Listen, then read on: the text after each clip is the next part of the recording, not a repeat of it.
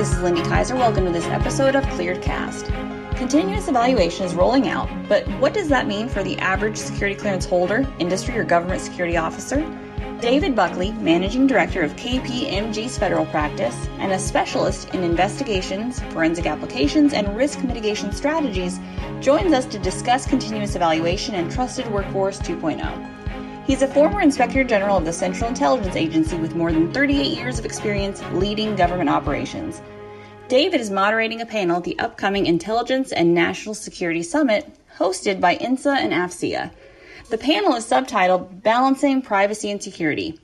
So David, do you think the government has hit upon the right balance of privacy and security for the approximately 1.3 million individuals currently enrolled in CE? It's really it's a tricky question because there's really no attempt to balance privacy and security. In the government's eyes, security is paramount. The whole process of granting a security clearance is based on the need to keep things secret or secure, whether it's the workforce or classified information or systems. And it's really a process, whether it's the standard first time in applying, you're basically applying and signing all sorts of consent forms, consenting for the government to obtain the information directly from you, consenting so that the government can go out and verify or refute that information through an investigative process, and consenting that they retain the records. So, as I said, there's really no balance that the government's seeking there. It's literally, in the eye of the applicant, you're giving away privacy rights as it pertains to obtaining the clearance that you're applying for. Do you think that's an issue for applicants, though? Do you think that most of them understand that's what they're doing? Or do you sense there is a pushback now that it's, I guess, in the news more, being more aware of what that waiver entails? Yes, the government is looking at your credit score. It is looking at your criminal record. And not just one time, but continually it will be looking at those things. Is it an issue or is it a non-issue?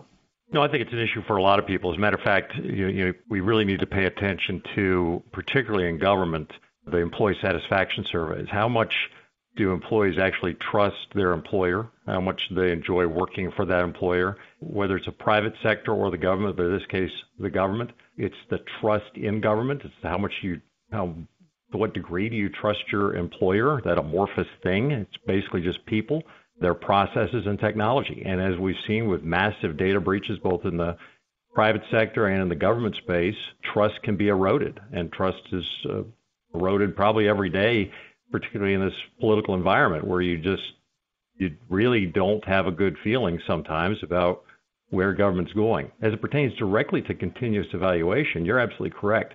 It's no longer the once every 5 years I reapply, or every 7 years, or whatever the periodicity is based on the clearance, reapply for that clearance and re-sign those consent agreements.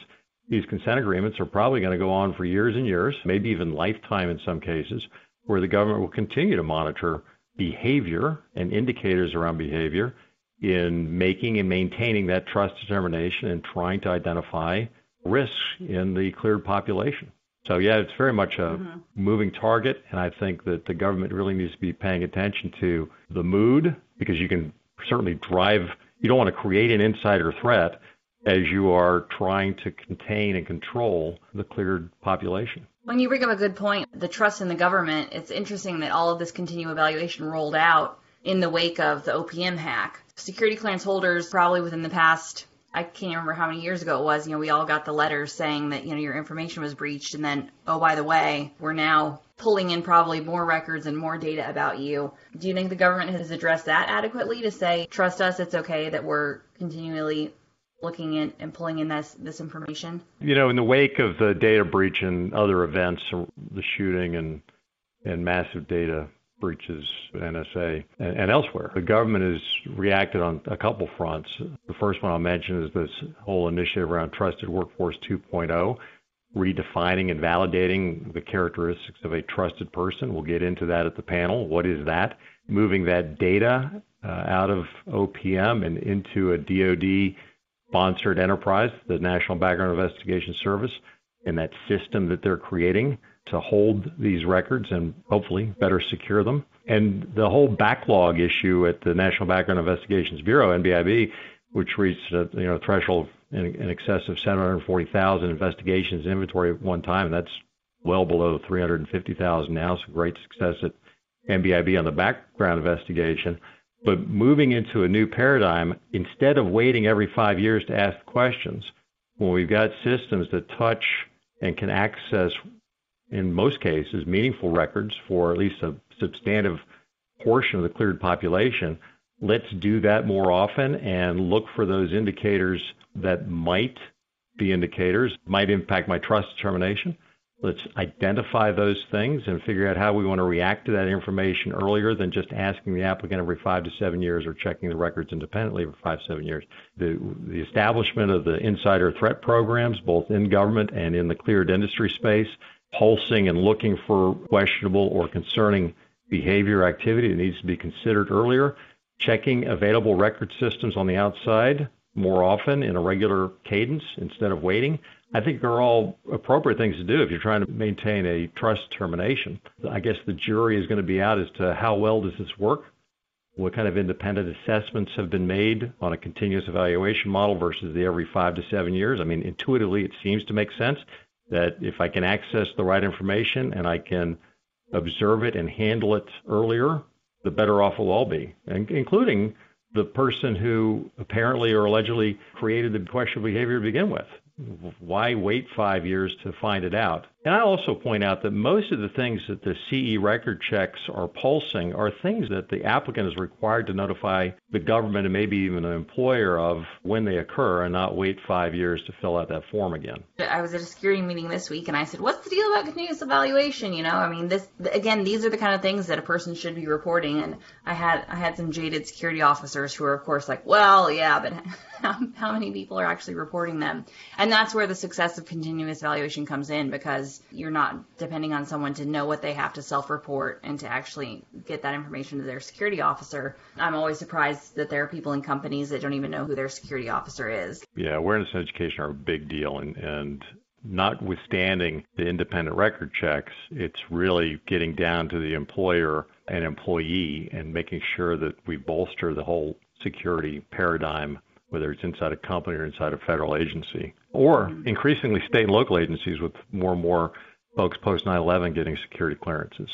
And it's really not just about securing classified information. That's where everybody's focused. But the way Office of the Director of OPM and the Office of the Director of National Intelligence, the suitability and security executives, are addressing this Trusted Workforce 2.0, it's also looking at the suitability of the workforce as well. So I think it's going to take several years for this to roll out and to work through all the wrinkles.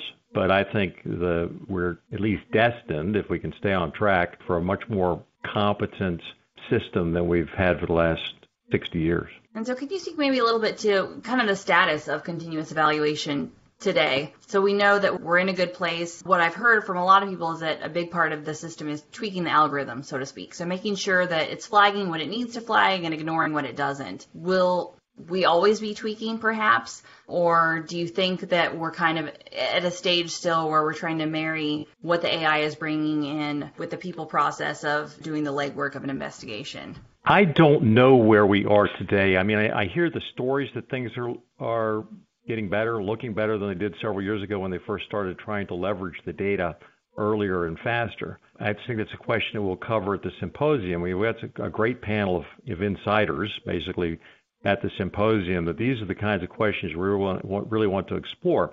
I heard early on that there was so much data that was being returned that you had, I'm going to say, hundreds of analysts that were working on, from a manual standpoint, trying to decide what are the next steps. And of course, that's understandable at the beginning of the program.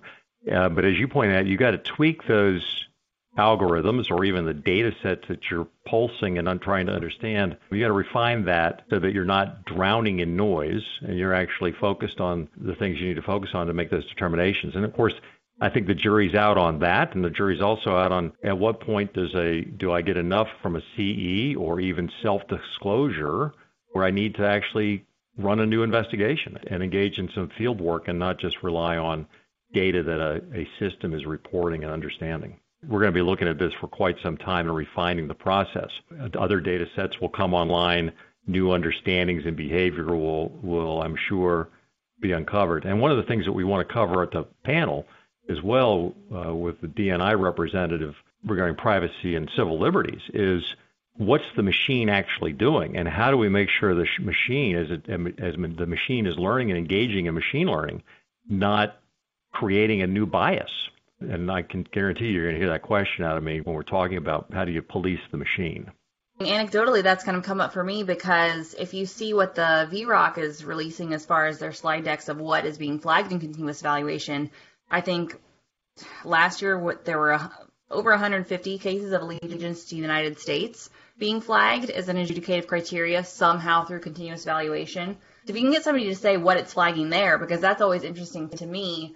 We've never had a case that we've come across on clearance jobs where someone's been denied a clearance due to allegiance for the United States. It's a pretty significant charge, advocating for treason, etc. But there is something that somehow, again, like you say, tweaking the algorithm, that it's finding. So I always say, watch what you tweet or post on social media, or you might get an interesting call from your security officer. Because again, I'm not entirely sure that it's pulling in social media postings right now, but something is being pulled that's flagging that. And whether that's actually resulting in investigations now, it's triggering the system. And that directly relates back to those freedom of speech, privacy kind of issues. Well, yeah, it certainly could. And it could also, and I don't know what is causing those flags, but it could be foreign ownership of control, foreign bank account, familial relationships. May not question your allegiance, but might be an indicator they want to ask those questions of you. I've seen folks that have had dual citizenship, and the government really sort of hones in on which country are you really going to be allegiant to if you've got, you're a citizen of both countries. We've seen that a couple times where we've got espionage cases where it's not about the money, it's more about an ideology or preference to another country, trying to help them out. So we've seen continuous evaluation rolled out kind of over the past 3 years or so, but I hear rumbling still, especially by some of the three-letter agencies. They're not necessarily comfortable accepting a candidate who's been under continuous evaluation. And it kind of ties into that whole Trusted Workforce 2.0 suitability aspect and trying to get the whole of government under the same umbrella, which is a little bit of what ODNI does. As someone whose background and experience in the intelligence community, do you think they'll accept CE? Do you see this as something that they'll get on board with, or will there always be kind of the desire for more of a periodic paper reinvestigation? Anytime you've got something new, obviously it's going to take, people want to experience. They want to understand whether this is better or is it the same? Are there trade-offs? And particularly in the security arena, security professionals are hell-bent to what? To secure people, process, technology, data. That's what they get paid to do. So they're always looking at that lens from a vulnerability and consequence perspective. They want to make sure that they've got enough information to maintain that trust determination.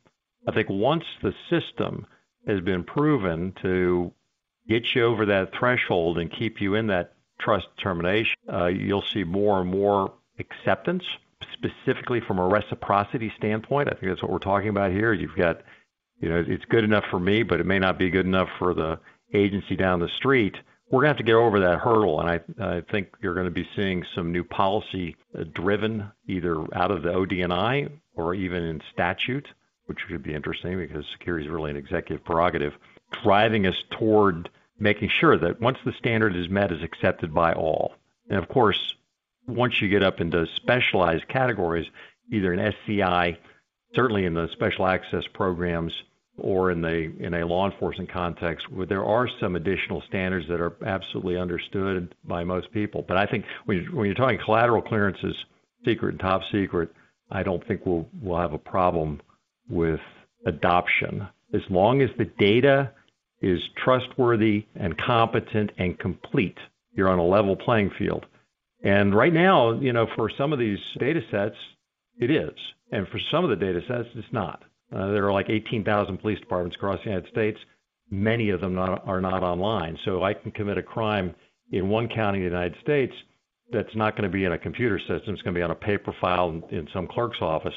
And in the exact same offense in Fairfax County, it's not only going to be in a state-run system, it's also going to be in a federal database. So there are some holes where you don't have consistent coverage. I think as those gaps are closed, or at least understood, we're always going to have to drive out to XYZ County and check the records.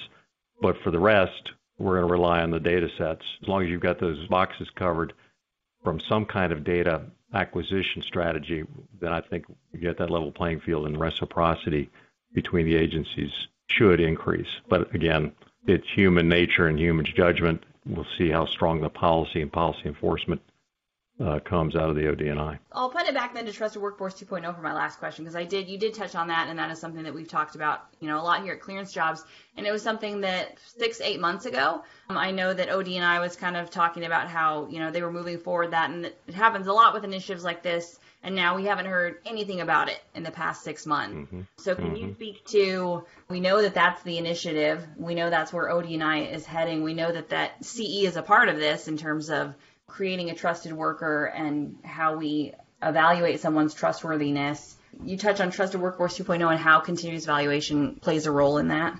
And it's another topic that we'll sort of peel the onion back on during the panel.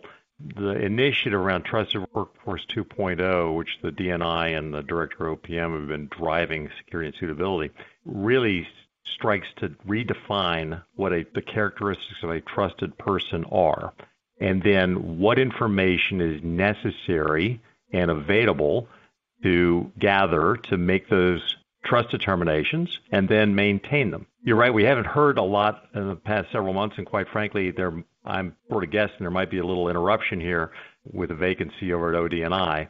But Bill Evanina and his shop at the National Counterintelligence Security Center and a series of work groups continue to work on that issue and refining it along with the PAC PMO. I know that they've been drafting decision documents. I've not seen any of them, but I've heard that the drafting's complete on several layers of a rollout. And absent some unforeseen circumstance, I think they're still on track to issue something around the new standards very soon. At least that's the internal government rumblings that I'm hearing. It reminds me a little bit of when we were talking about the transfer of background investigations to MBIB, where we're from MBIB to DOD, I guess, saying OPM to DOD. I'm screwing up all my acronyms here. There was a lot about it in the beginning. And again, Trusted Workforce is definitely more of a wonkish issue than the OPM to DOD transfer was a lot more political, but you're always curious what's actually happening here. Lindy, here's what I will say about that. The devil's in the details. And so when you've got broad policy pronouncements at the very top, I'm not saying those are easy, but they're setting a direction and they're energizing a workforce towards a goal. And sometimes, almost always, when you're shooting for a target, you've got to aim high and over because that target keeps moving further and further out. Government does not move generally at the speed that people want it to move, and that includes people inside government as well. So there are a lot of great goals that have been set around Trusted Workforce 2.0, and I think what we're seeing here is a lot of government inertia, which sometimes is fine, trying to get this thing right before it gets rolled out. The last thing you want to do is roll out a major enterprise only to find out you increase risk instead of better mitigating it. This is Lindy Kaiser, Senior Editor of ClearanceJobs.com. Thank you again for listening to this episode of ClearedCast. For more security clearance news and defense industry information, please visit news.clearancejobs.com.